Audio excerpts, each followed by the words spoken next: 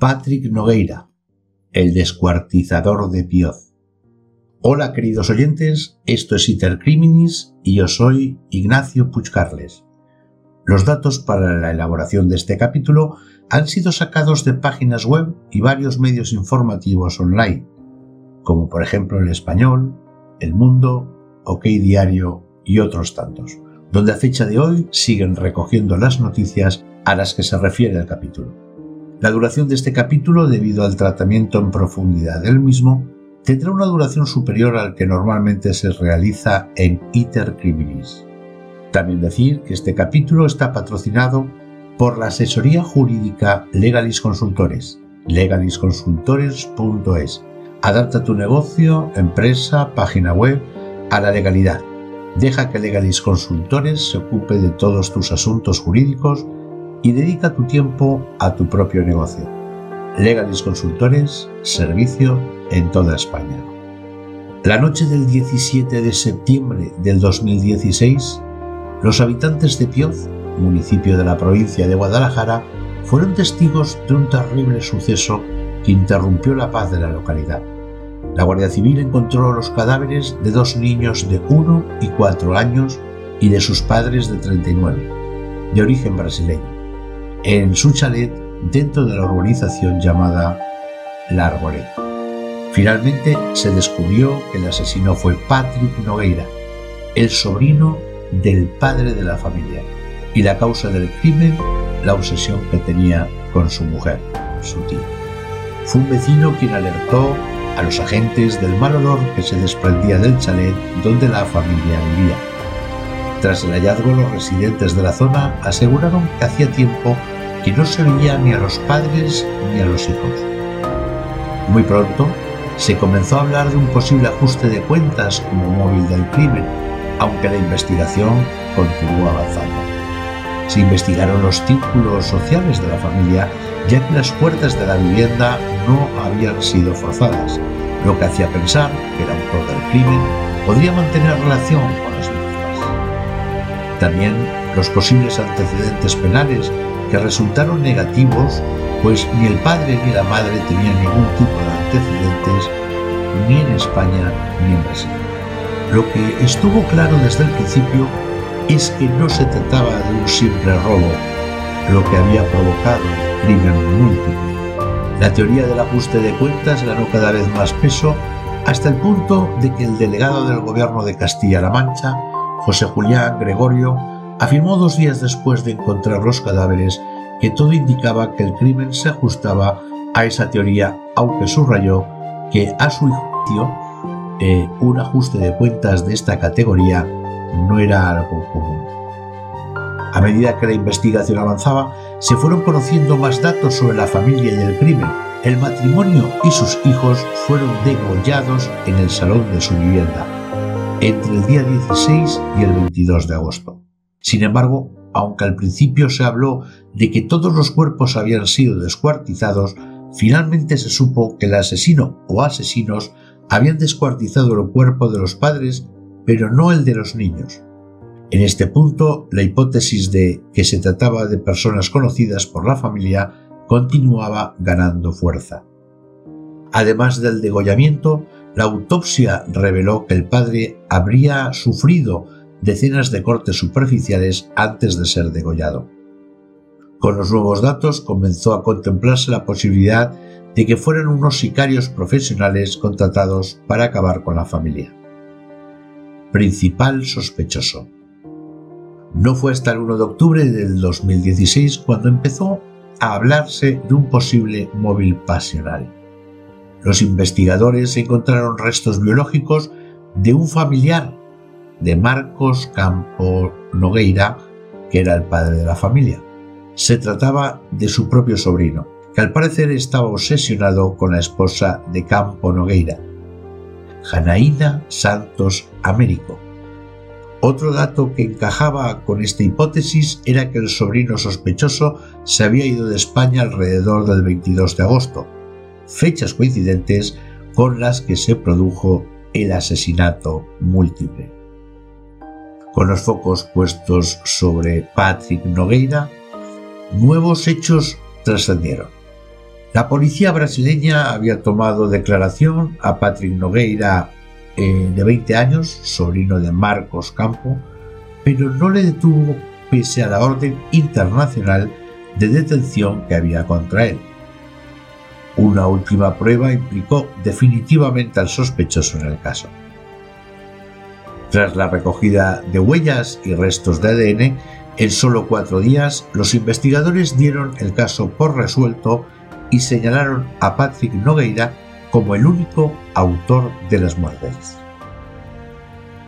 Tenía entonces 19 años, se había marchado un día antes de su país, Brasil. Un mes después decidió entregarse y regresó a España, donde fue juzgado y donde cumple condena. Parece ser que el asesino no se enfrentó a todas las víctimas a la vez, sino que lo hizo de una en una. Primero asesinó a la mujer, después a los niños y más tarde esperó a que llegase a la casa el padre tras la jornada laboral para acabar con su vida y descuartizarlo. Todos los detalles se los contó el asesino a su amigo Marvin Enríquez Correia por WhatsApp, mientras esperaba a su tío, que correría la misma suerte. El asesino deberá cumplir 3 condenas de prisión permanente revisable. Las cartas inéditas del descuartizador de Pioz. Llegó a decir: mi tío es un derrochador, un ruin. Yo le daba dinero. En el libro Olor a muerte en Pioz, la periodista Patrick Nogueira aborda uno de los crímenes más espeluznantes de los últimos años. Solo huelo a sangre, y eso que me he duchado. Hasta el juicio que se celebró contra Patrick Nogueira en noviembre del 2018, 2 años después de asesinar y descuartizar a sus tíos y sus sobrinos, nadie, salvo los investigadores, había logrado leer en su totalidad el contenido de los mensajes que se cruzaron el asesino de Pioz y su amigo Marvin Enríquez, la noche en que el primero de ellos cometió uno de los crímenes más atroces que se recuerdan. A miles de kilómetros de distancia, Marvin asistió en directo a los hechos a través de los mensajes y las imágenes que Nogueira, conforme caía la noche, le iba suministrando por WhatsApp. Todo quedó almacenado en su teléfono. Era un detalle con el que no contaba. En cuanto huyó despavorido en un avión hacia Brasil, Patrick formateó su móvil, suprimiendo todos los datos, todas las imágenes, todas las conversaciones que le pudieran comprometer. También diversas notas manuscritas firmadas de su puño y letra, con tinta roja, en las que el asesino de Pioz detallaba los pasos que le habían llevado a perpetrar el cuádruple asesinato. Entre todo ello se halló también la distendida charla de aquella noche con su amigo, al que le iba narrando el modo en que acababa uno por uno con esos 4 miembros de la familia. Se lo fue describiendo con la tranquilidad de quien come palomitas en el cine antes de que comience la película. Las lagunas mentales de Patrick fueron una obsesión durante bastante tiempo. Es de lo que más me ha sorprendido. Aún así, nos falta por saber el motivo real por el que comete el crimen. De todos modos, en el fondo, con un psicópata da igual. Alguien como Patrick no necesita un móvil, dice Beatriz Osa en español. El frío asesino nunca se abrió con nadie. Nunca reveló los verdaderos motivos por los que acabó con todos sus familiares en aquel chalet. Salgo de Brasil el 9 de octubre del 2015. Es el modo en el que arrancan esas notas manuscritas. Fue aquella la fatídica jornada en que cruzó el Atlántico camino a Madrid con la aventura europea entre ceja y ceja. Se fue a Madrid. Se instaló con sus tíos en la localidad de Torrejón de Ardoz. Padres y amigos quedaban atrás en la ciudad de João Pessoa. También en España terminaron cansándose de él. Por eso le dejaron atrás en la migración al chalet de Pioz. Todo el proceso de esos meses Patrick lo redactó para sí a modo de diario con el fin de prepararse por si en el futuro, pese a su vida, al otro lado del planeta llegaba a ser detenido. Esbozó un primer discurso como quien confecciona la chuleta para el examen de religión e ideó una coartada con la que justificarse. Yo ayudaba a mi tío fregando para tener dinero con que comprar comida. Es un ser ruin, decía que era su tío, un derrochador endeudado y despreocupado, según él, de la vida y las necesidades de su mujer y sus 2 hijos. Empeñaba sus bienes y llegó a vender la tele y el notebook. Dibujado ya a sí mismo como bondadoso hacendor, columna y sostén de la familia, solo quedaba entonces caricaturizar a su tío Marcos como un hombre arruinado y derrochador. Me quedaban unos 650 euros que me pidió como pago de mi estancia. Le anota además otros 1.800 euros a deber. Dice que se los prestó cuando se fue a vivir con ellos. 6.000 búsquedas online, 5.848 registros en el historial de Internet, 54 contactos, 77 llamadas, 24 conversaciones, 73 ubicaciones, 36 notas, 58 SMS, 600 audios, 66 vídeos y 2.676 imágenes. Tras esas cifras, todo el contenido que tuvieron que analizar los investigadores, una vez terminó el análisis del iPhone A1429, el teléfono móvil de Patrick Nogueira. La retransmisión vía WhatsApp de todo lo que ocurrió desde aquella tarde, como quien emite una noche de fiesta para los suyos en las stories de Instagram, se prolongó durante más de 6 horas. Empezó poco después del asesinato de Janaína en la cocina, luego los sobrinos. Más tarde, 3 horas después, a su tío Marcos, al que asestó en el pasillo el golpe final. Una vivienda, chalet 594, calle Los Sauces, urbanización La Arboleda, ya maldita, lugar desde el que se enviaron todos los mensajes. Creo que voy a buscar a una psicóloga aquí en Madrid, dice Patrick. Es decir, chico, yo tengo un problema. Envía 3 fotos poco después. En 2 de ellas se ven las puertas de entrada del terreno del chalet. Patrick aguarda la llegada de su tío en el porche para poder advertir el momento exacto en el que se acerca a la casa. Quiere estar preparado. Marvin le inquiere, impasible, tras el primero de los asesinatos. Tarda de caray tu tío en llegar. No es eso, dice Patrick. Mínimo a las 21 horas. Si llegase a las 18, yo me iría de aquí a las 20:30. Pero está bien. Espera ahí, no importa. Siempre trabajé la paciencia. Solo que hay una cosa. Si después me quiero librar y soy detenido, allí me violarían 30 veces y después me apagarían una vela en el culo. Si me detuvieran aquí, no importaría. Asesino de bebé del caray. Ni llamaba. Iba a quedar en una celda solo para mí, viendo la televisión hasta los 80 años. Al menos mi tío es más ligero con su mujer gorda de la porra. Yo creía que era un hombre. El día anterior, Patrick había vomitado 3 veces de los nervios. Todo se le había pasado, dijo, al subir al autobús que le condujo desde el nuevo piso en el que se había instalado en Alcalá de Henares hasta la localidad de Pioz. Fue después, tras los 4 crímenes de aquella jornada, al caer la noche, ya rematada la tarea, cuando dijo sentirse como una ameba. Todos estos espeluznantes mensajes no se conocieron casi hasta el final del caso.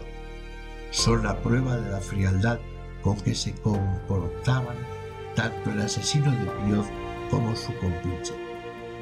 Estas últimas y definitivas pruebas llegaron un año después del asesinato. Faltaría otro año todavía para la celebración del juicio, el 24 de octubre del 2018. Una de las imágenes que no habían aparecido hasta ahora era la del torso de Patrick ensangrentado tras haberse cobrado sus presas. Se la hizo de pie en medio de la cocina, luciendo sus brazos musculados por el gimnasio, aunque no se le ve la cara. Tampoco se advierte el suelo. Toda la atención la acapara la parte superior de su cuerpo. Meses antes del crimen, la madre de Patrick le pidió a su hermano Marcos si podía acoger a su hijo en su casa en España. El joven venía a probar suerte con el fútbol, como muchos otros brasileños, pero su familia no era una familia cualquiera. Sus padres, Soraya y François de Melo, poseían una clínica de radiología en la ciudad de Altamira, en el brasileño estado de Pará. Una familia pudiente tanto que cada mes le enviaban a su hijo 5.000 euros para que pudiera subsistir. Cuando Patrick estaba viniendo a España, Marcos ya conocía el turbio pasado de su sobrino, con todos los años que llevaba viviendo en España, y pese a la distancia, recordaba la historia de su sobrino apuñalando 4 años antes a un profesor de biología. Patrick tenía 16 años y le habían puesto una mala nota discutiendo con el profesor. Su corta edad no le impidió emplear la máxima frialdad en su proceder. Se levantó de la silla sin mediar palabra, se acercó al profesor por detrás y le apuñaló primero en el cuello y después en el vientre con un cuchillo de 8 dedos. El joven, al ser menor, solo fue condenado a 45 días de trabajos sociales. Al juez le dijo que le había molestado el modo en que se le dirigía a aquel profesor. Solo ese detalle bastó para desatar la ira. Pese a todo, la bondad de Marcos, su tío, pesó más que el negro pasado de Patrick. Por eso accedió a la petición de su hermana para que fuera con ellos a España. La ley de la cárcel sigue vigente, pero el silencio impera y pocas veces se conoce lo que pasa entre rejas. A mediados de noviembre del año 2021 le tocó a Patrick Nogueira una decena de presos. Decidió ajustar cuentas pendientes con él en la prisión de Puerto 3, en Puerto de Santa María, Cádiz, y recibió una importante paliza por la que tuvo que ser hospitalizado y atendido de las heridas. Estuvo ingresado 4 días, según explican fuentes penitenciarias, y posteriormente fue trasladado de nuevo al centro andaluz, donde permaneció en el pabellón de enfermería, alejado del resto de los internos para evitar nuevas agresiones. Se barajó la posibilidad de trasladarlo a un módulo especial reservado únicamente para presos que estudian, porque para este perfil de presos, que pueden ser objeto de otros compañeros de talego, se suele utilizar el módulo de respeto, donde en teoría cumplen la pena presos de confianza, presos que evolucionan en positivo y presos que pueden correr algún riesgo de sufrir agresiones entre los propios internos. La dirección del centro abrió una investigación sobre los hechos para tratar de identificar a los autores de la paliza. Saben que fue una decena de internos, pero allí nadie sabe nada y nadie ha visto nada, apuntan fuentes penitenciarias. El silencio blinda esta justicia. Es la ley de la cárcel. Insiste en estas fuentes. Interpreta que la paliza, una vez que participan tantos internos, solo puede tener esa lectura.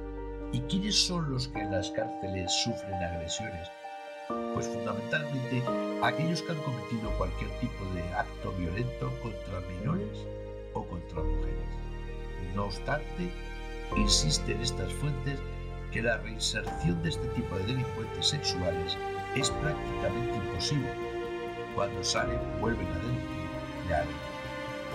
El tribunal condenó a 3 penas de prisión permanente revisables y una cuarta de 25 años de prisión a Patrick Nogueira por el asesinato de su tío, la esposa de este y los 2 hijos de ambos, un niño de 18 meses y una niña de 3 años y 10 meses, cometidos en la vivienda donde residían en una urbanización de la localidad de Pioz, Guadalajara.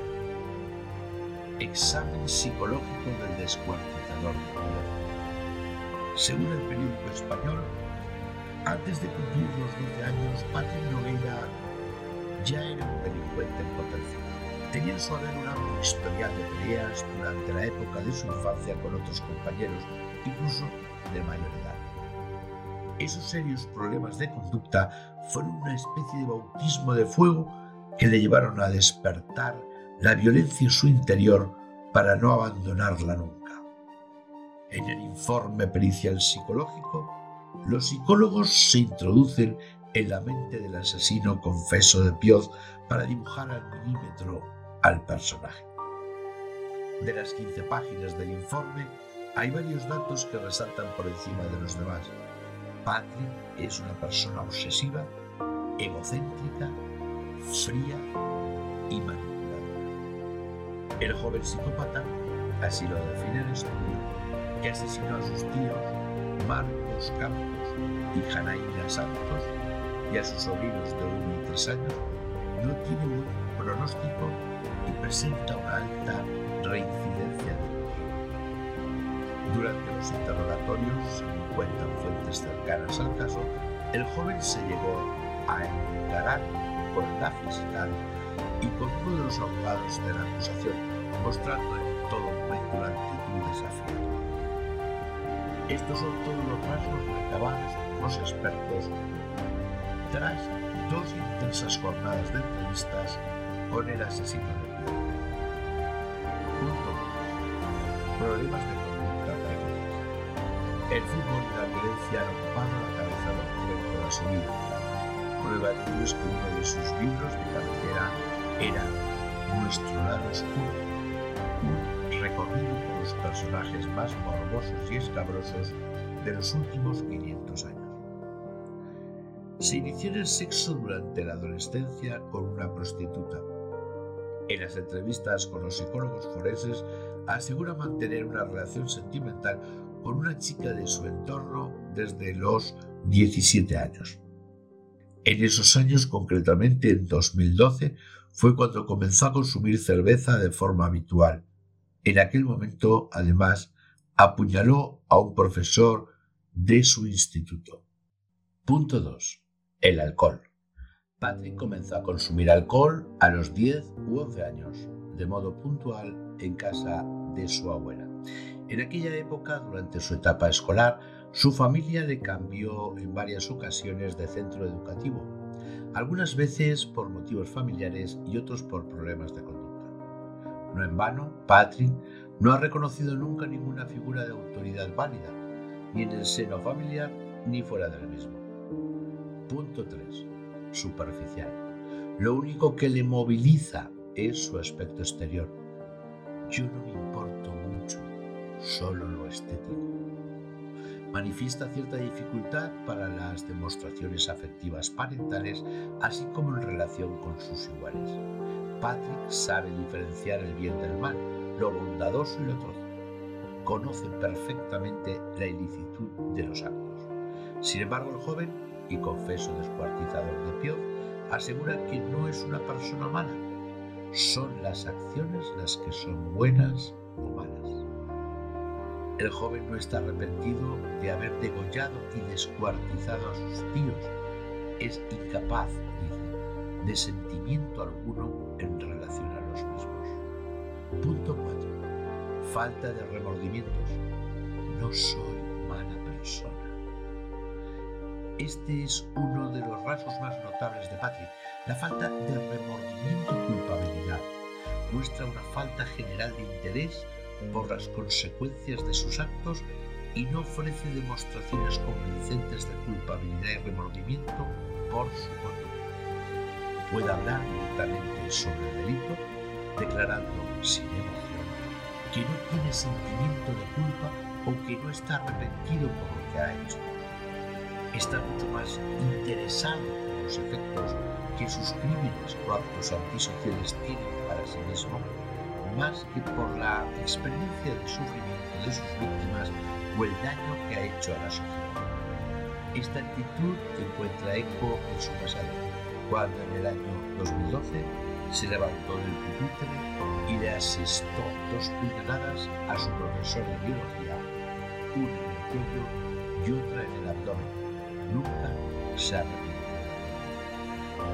Punto 5. Seguro de sí mismo.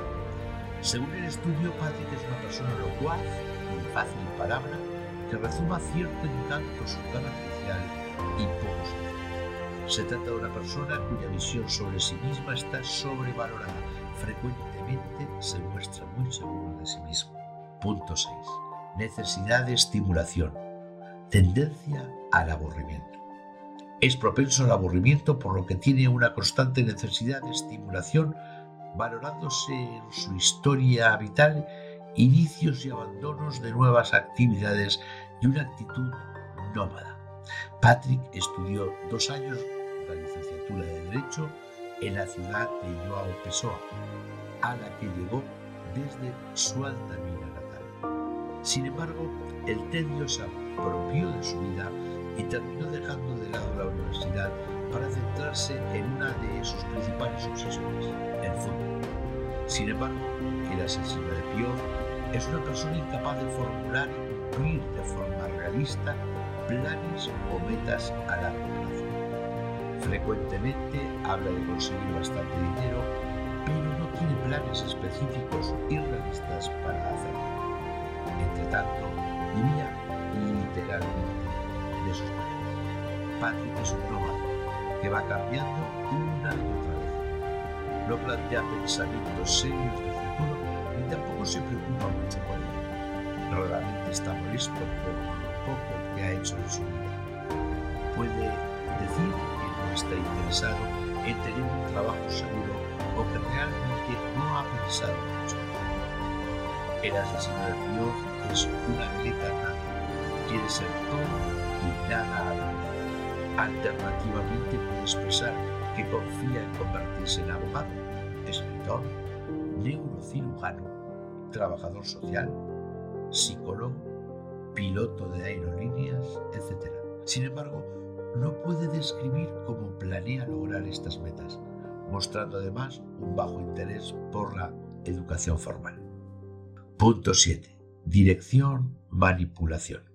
El uso de manipulaciones motivadas por el deseo de obtener ganancias personales sin valorar sus efectos sobre la víctima. Los investigadores no tienen duda, Patrick es un urdidor de engaños, un embaucador y un manipulador. Punto 8. Escasa profundidad de los actos. Se muestra incapaz de expresar emociones intensas, impresionando su frialdad. Patrick asesinó a sus tíos en Pioz 4 meses después de que éste le acogiese en casa cuando vino de Brasil a probar suerte en el fútbol en Europa. Para referirse a él, el asesino de Pioz empleó la siguiente frase que pronunció frente a las compañeras del piso en el que se instaló después de que sus tíos se mudasen a Guadalajara. Mi tío es un hijo de puta. Patrick es un individuo que consistentemente muestra una insensibilidad frente a los sentimientos, los derechos, felicidad de los otros.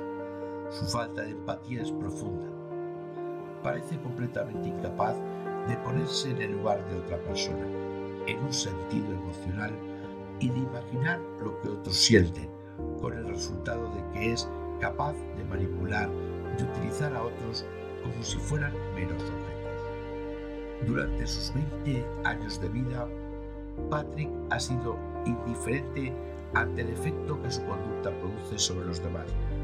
En caso de llegar a percatarse del dolor y la angustia que sus acciones causan en otros, la apreciación será meramente abstracta e intelectual más que afectiva. El estudio de los psicólogos es muy claro: es egoísta y solo se interesa por sí mismo. Punto 9. Estilo de vida parásito. Cuando los Patricks de Patrick aparecieron por sorpresa en Alcalá de Henares, donde vivían con sus tíos, Patrick los echó a patadas de la casa. Pese a que le enviaban todos los meses más de 5.000 euros para que pudiera vivir, el joven les despreció. Su madre salió llorando de allí. Este rasgo encaja con el punto del informe en el que se habla de su estilo de vida parásito. La dependencia económica de otros es parte intencional de su estilo de vida. Refleja un patrón persistente de conducta en el cual los otros son utilizados de manera egoísta como apoyo y como proveedores de sus necesidades, sin valorar el coste económico y emocional que podría implicar para ellos. Punto 10. Falta de control conductual. Tiene un control comportamental inadecuado, el cual puede estar además debilitado por el alcohol. Puede ser descrito como una persona de mal genio o colérica y que tiene a responder ante la frustración, fracaso, disciplina o crítica con conductas violentas o con amenazas y agresiones verbales. Patrick es un joven con una tendencia a sentirse fácilmente ofendido y a enfurecerse por naderías y trivialidades. En definitiva, por cualquier causa. Cuando vivía con sus tíos, en una ocasión llegó a recriminarle a Janaína que la niña lloraba demasiado. Cuando esto sucedía, Patrick decía que sácala fuera para que se congele. Punto 11. Irresponsabilidad.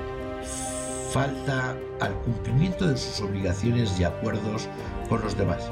Carece del sentido de la responsabilidad o lealtad hacia la familia, los amigos, superiores laborales, sociedad, ideas o causas. Su irresponsabilidad es evidente en una variedad de áreas: personal, familiar y oral.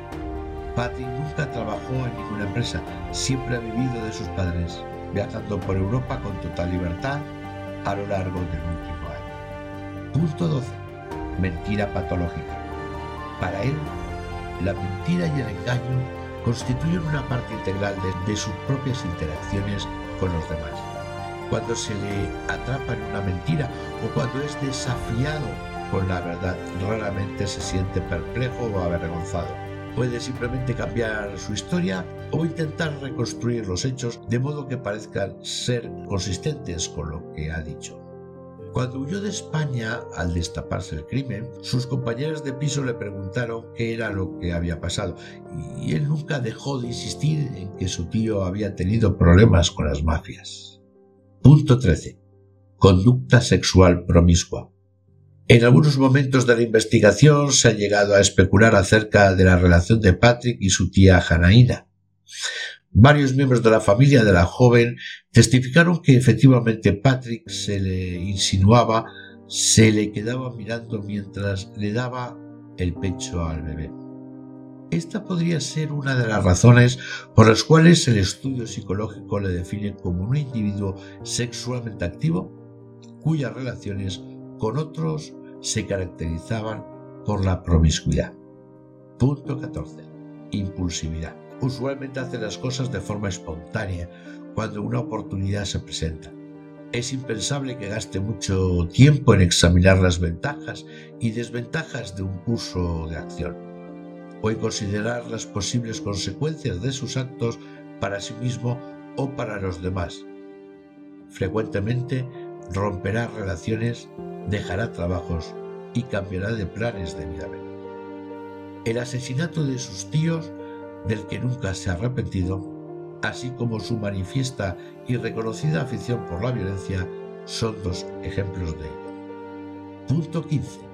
Incapacidad para aceptar la responsabilidad de sus propias acciones. Individuo que es incapaz o renuente a aceptar la responsabilidad personal de sus propias acciones. Usualmente tiene alguna excusa para su conducta, tal como la racionalización o situar la culpa en otros, en la sociedad, en la familia, cómplices, víctimas, sistema judicial, etc.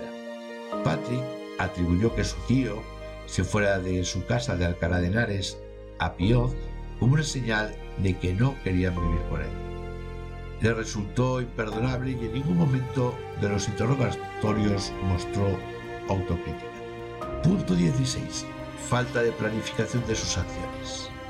Se ha observado la poca capacidad de juicio y la falta de planificación de sus acciones en personas con puntajes elevados. Asimismo, se da cuenta de sujetos irresponsables, inestables, inmaduros y narcisistas. Las relaciones interpersonales de Patrick, según el informe, son superficiales y en la medida en que se incrementa el puntaje, se relacionan problemas para establecer vínculos con figuras que representen la autoridad y relaciones familiares tormentosas. Esta escala, junto con la hipomanía, estado afectivo maniático, donde tras una etapa de histeria se sucede un estado depresivo, se ha encontrado elevado en el joven delincuente. Punto 17. La paranoia de Patrick. Patrick tiene predisposición paranoide. Es un joven suspicaz, airado, resentido, reservado. Al acentuarse, se perciben en él actitudes de desconfianza, cautela excesiva, suspicacia y la tendencia a interpretar los estímulos de manera inadecuada. De esa manera, el informe psicológico asegura que es posible presenciar en Patrick descargas de agresividad de manera frecuente que pueden considerarse formas de defensa anticipada ante posibles situaciones de ataque y que el sujeto percibe como amenazas o amenazantes a su seguridad. Uno de esos pasajes de agresividad tuvo lugar la tarde que llevó a casa de sus tíos en Guadalajara 2 pizzas con las bolsas de plástico, el cuchillo, las cuerdas dentro de su mochila. Punto 18. Pesadillas y fantasías. Patrick tiene ansiedad, falta de seguridad en sí mismo, es perfeccionista e indeciso. No se siente aceptado por los demás. Patrick, según el informe psicológico forense, es un esquizoide de estilo libre, confuso, miedoso. Sus sueños están llenos de pesadillas. Es también capaz de recrear fantasías y ensueños excesivos. Quizás en ese momento los investigadores y los psicólogos recuerdan las declaraciones de la familia de Janaína, quienes contaron cómo la hija mayor de la mujer asesinada tenía miedo de Patrick, del que decía que hablaba en sueños. Ese fue uno de los motivos, además de su evidente agresividad, por los cuales Marcos y Janaína se mudaron de la vivienda, alejándose de su peligroso sobrino. Punto 19. Una elevada inteligencia. El informe le otorga a Patrick una puntuación directa de 40, que corresponde a un coeficiente intelectual de 116, lo que indica un nivel de inteligencia medio alto. Conviene advertir que la prueba fue aplicada después de varias horas de entrevistas, por lo que hay que tener en cuenta que algunos factores como el hambre o el cansancio hayan podido influir en los resultados, pudiendo obtener un coeficiente intelectual superior al obtenido en esta prueba. Punto 20. Patrick es un psicópata y no un enfermo mental. François Patrick Nogueira Gouveia presenta un perfil de personalidad psicopático caracterizado por falta de remordimientos y empatía, carácter manipulador, insensibilidad, afecto superficial y egocentrismo. Más de 2 meses después de su detención, Patrick dice sentirse cómodo. Teme relata a los investigadores, no ser capaz de insertarse en una sociedad. El estudio concluye de forma contundente sobre quién es, cómo es y qué va a ser de Patrick Nogueira, el asesino y descuartizador de Pioz. No presenta patología psiquiátrica que pueda modificar o anular su capacidad de conocer y querer. No cumple criterios diagnósticos necesarios para poder ser incluido en una patología psiquiátrica. Vamos a analizar ahora la prisión permanente revisable y vamos a dar 10 razones a favor de la misma y de su existencia en toda Europa. Este dato está sacado de Es Diario Opinión. En los últimos tiempos ha vuelto al debate sobre cómo responder desde el Estado del Derecho a la virulenta realidad delictiva que, desgraciadamente, nos encontramos una y otra vez. Porque los poderes públicos pueden, y sobre todo deben, actuar ante esos crímenes, procurar su castigo, hacer justicia a las víctimas, evitando en el futuro y dar seguridad a la sociedad dentro, naturalmente, del respeto a los principios constitucionales. En este sentido, la Ley Orgánica 1/2015 del 30 de marzo, por la que se modificó el Código Penal, configuró por fin en nuestro sistema la denominada prisión permanente revisable como la máxima pena privativa para delitos de extrema gravedad y en los casos de pronóstico desfavorable de reinserción. A continuación vamos a ver o a resaltar 9 razones que apoyan su mantenimiento. Punto 1. La prisión permanente revisable va a ser solo para delitos de extrema gravedad. Resulta esencial destacar que esta pena, introducida en 2015, es aplicable solo a delitos muy graves, como asesinatos especialmente lacerables, genocidios, delitos de lesa humanidad, terrorismo, magnicidios, crímenes dolosos, acumulados a agresiones sexuales con agravantes cuando la víctima sea menor de 16 años o se trate de una persona especialmente vulnerable. Punto 2. Está indicada para los casos de pronóstico desfavorable de reinserción. El sistema debe prever respuesta legal para los casos que existen en que tras los tratamientos penitenciarios no se produce una rehabilitación y se aprecia en el condenado, mediante los mecanismos de evaluación especializados, un objetivo de riesgo real de volver a cometer crímenes particularmente dramáticos. Punto 3. Es una medida consolidada en los ordenamientos democráticos de nuestro entorno. Esta pena máxima para supuestos de especial gravedad viene recogida ya en los ordenamientos de Francia, de Italia, del Reino Unido, Dinamarca, Suiza, Austria, Bélgica o Alemania. En Francia, por ejemplo, está vigente desde el año 1994 y se denomina reclusión criminal a perpetuidad. La legislación italiana prescribe que la pena de ergastolo, así se llama allí la condena perpetua, y en Alemania también forma parte de su legislación, al igual que en el Reino Unido desde el siglo pasado. Punto 4. Está avalada por el Tribunal, además de Europeo de Derechos Humanos. Es decir, el Tribunal Europeo de Derechos Humanos ha tenido ocasión de pronunciarse en distintas sentencias declarando la pena ajustada a la Convención Europea de Derechos Humanos. La del 12 de febrero del 2008 de Chipre, la del 3 de noviembre del 2009 de Alemania, la del 13 de noviembre del 2014 en Francia o la del 2015 en el Reino Unido. Cuando, como en el caso español, la ley nacional ofrece la posibilidad de reexamen de la condena para su conmutación, remisión, suspensión, libertad condicional o terminación. Es decir, cuando, como aquí, es revisable. Punto 5.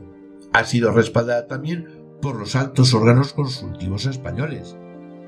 La medida, tal como finalmente se recogió en el Código Penal, cuenta asimismo con el apoyo del Consejo de Estado, que informó favorablemente de la ratificación por España del Estatuto de la Corte Penal Internacional, en el que están admitidas las penas de prisión permanente, y también del Consejo Fiscal o del Consejo General del Poder Judicial. Punto 6. No se trata de cadena perpetua porque su régimen prevé la revisabilidad. Es fundamental tener en cuenta que esta medida viene sujeta a un régimen de revisión periódico por los jueces de vigilancia penitenciaria y por tanto no se configura como perpetua. En esas revisiones se han de valorar parámetros objetivos como la naturaleza de los delitos cometidos, las circunstancias del penado, los bienes jurídicos afectados por una reiteración en el delito, los informes de evolución del centro penitenciario y de los especialistas con el pronóstico de favorable o desfavorable sobre si resulta procedente o no excarcelar al reo sin riesgo de una reincidencia y sin perjuicio de revisar la medida en cuanto el peligro desaparezca. Punto 7. Hay que conjugar y garantizar todas las finalidades de la pena.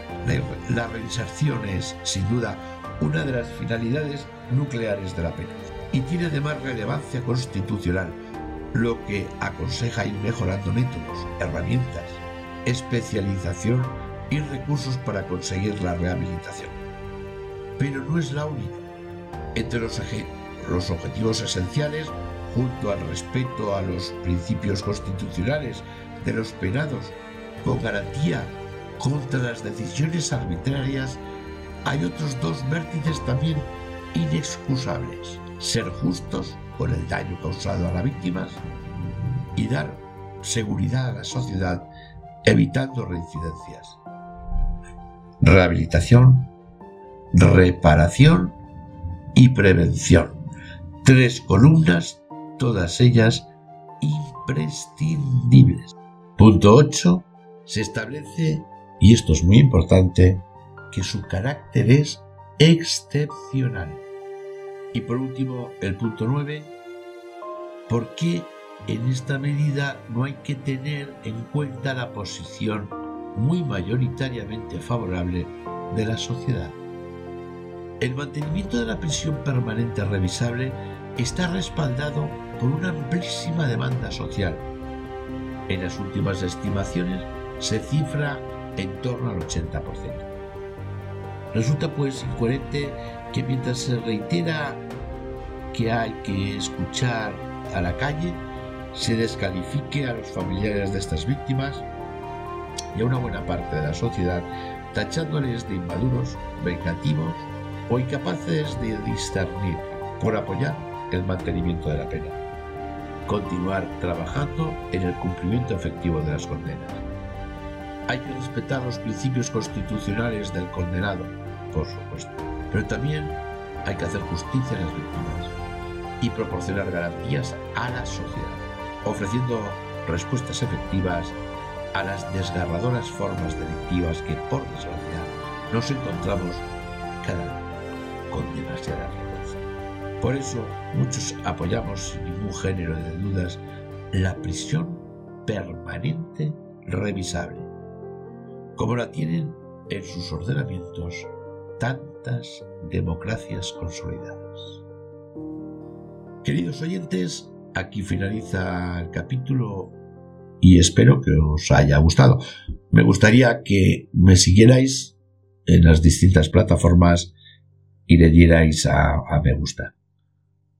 Nos vemos en el siguiente capítulo. Gracias por estar aquí una vez más.